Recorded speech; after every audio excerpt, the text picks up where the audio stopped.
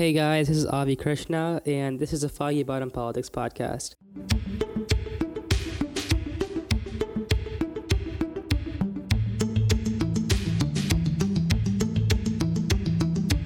Today I'll be discussing the vice presidential debate, which was, I guess, technically a debate, but it really wasn't.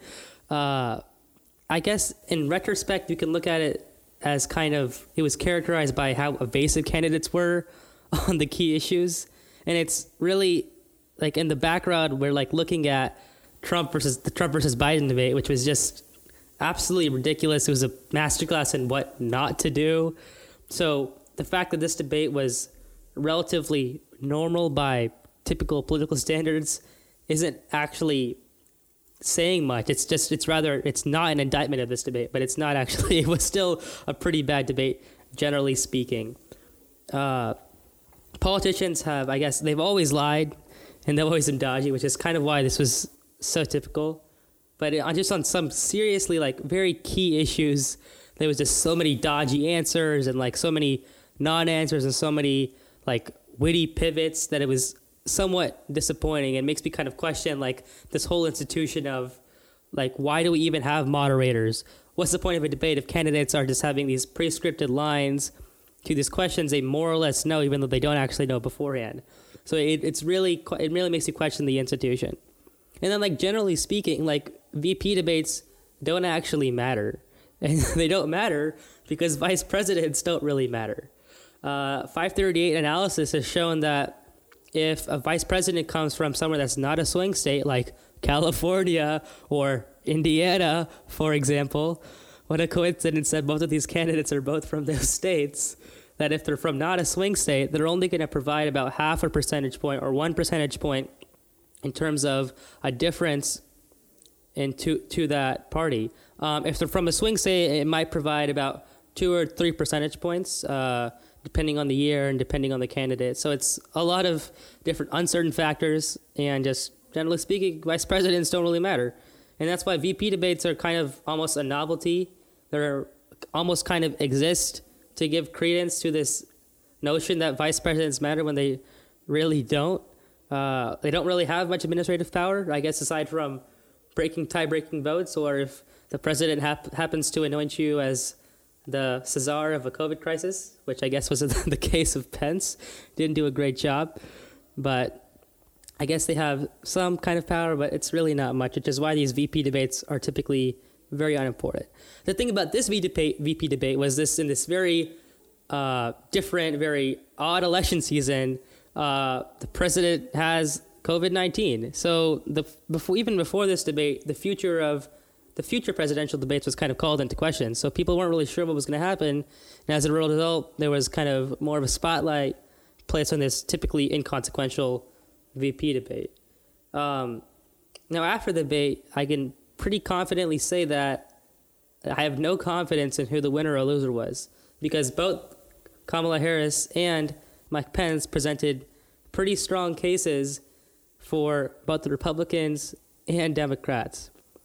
So let's just talk quickly about some of the key questions that kind of went ignored in this debate. So one of them that both Pence and Harris ignored was basically the question by Susan Page that basically asked, what are you going to do if the president is unable to conduct his duties? Which is a pretty important question, considering that both Trump and Biden are going to be 74 and 78 respectively, meaning they're both septuagenarians, right? So one of them has a very deadly disease that has killed 215,000 people. The other has shown mental failings from time to time, right, with all these gaffes and whatnot. So it's a very legitimate question, good question by Susan Page, but both candidates completely ignored that question. And of course, in true moderator fashion, there's absolutely no follow-up. And she was like, yeah, okay, you didn't answer. Let's just move on to this question about an eighth grader, because that's important. What eighth graders think about the state of the presidential race, as opposed to whether the leader of the free nation is going to be capable of conducting his duties. So some other things that were kind of ignored was, more notably on Harris's side, was that she didn't really respond to a question on court packing.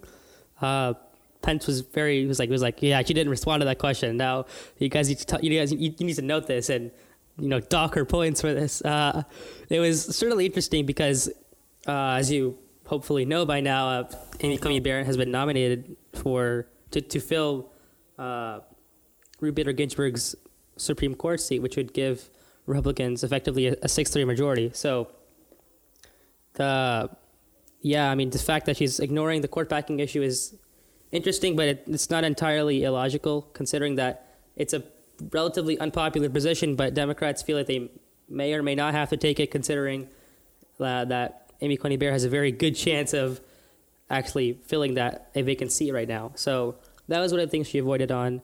Another thing that there was just in general a lot of false lies. Just generally a lot of lies during the debate, which is pretty typical, right? You're gonna spin is pretty common in any kind of presidential cycle or just any kind of speech or anything a politician says, generally speaking. One of the more notable lies, or I guess maybe perhaps not a lie, but one of the more misleading things during the debate was when Pence, I'll just give you a quote that he talked about when he's basically talking about how the swine flu in 2000. I'll just give you the full quote. It's very interesting. So here's the quote. Quote, when Joe Biden was vice president of the United States, not 7.5 million people contracted the swine flu. 60 million Americans contracted the swine flu. Then he goes on to say, if the swine flu had been as lethal as the coronavirus in 2009, when Joe Biden is vice president, we would have lost 2 million American lives.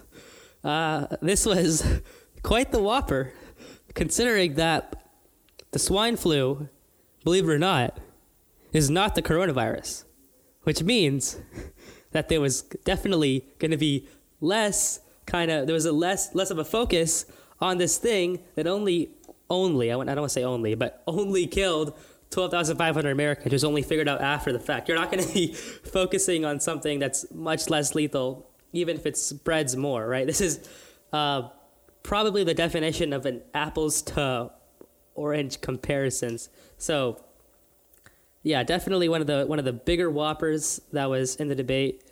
There were a lot of things truly on both sides. There's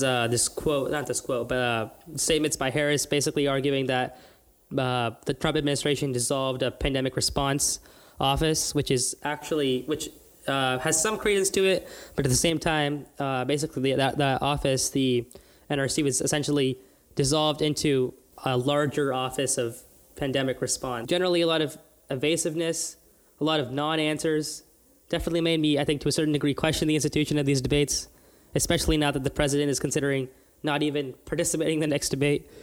It didn't answer anybody's questions, and I would certainly like to talk to anyone who actually thinks that who actually was convinced by this debate to switch their allegiance from Trump to Biden or Biden to Trump, like vice versa. Anybody who actually thought this debate was persuasive and actually provided some sensitive policy question and answers, that would be very perplexing if there was really a lot of people who thought that. And the polling doesn't actually indicate that.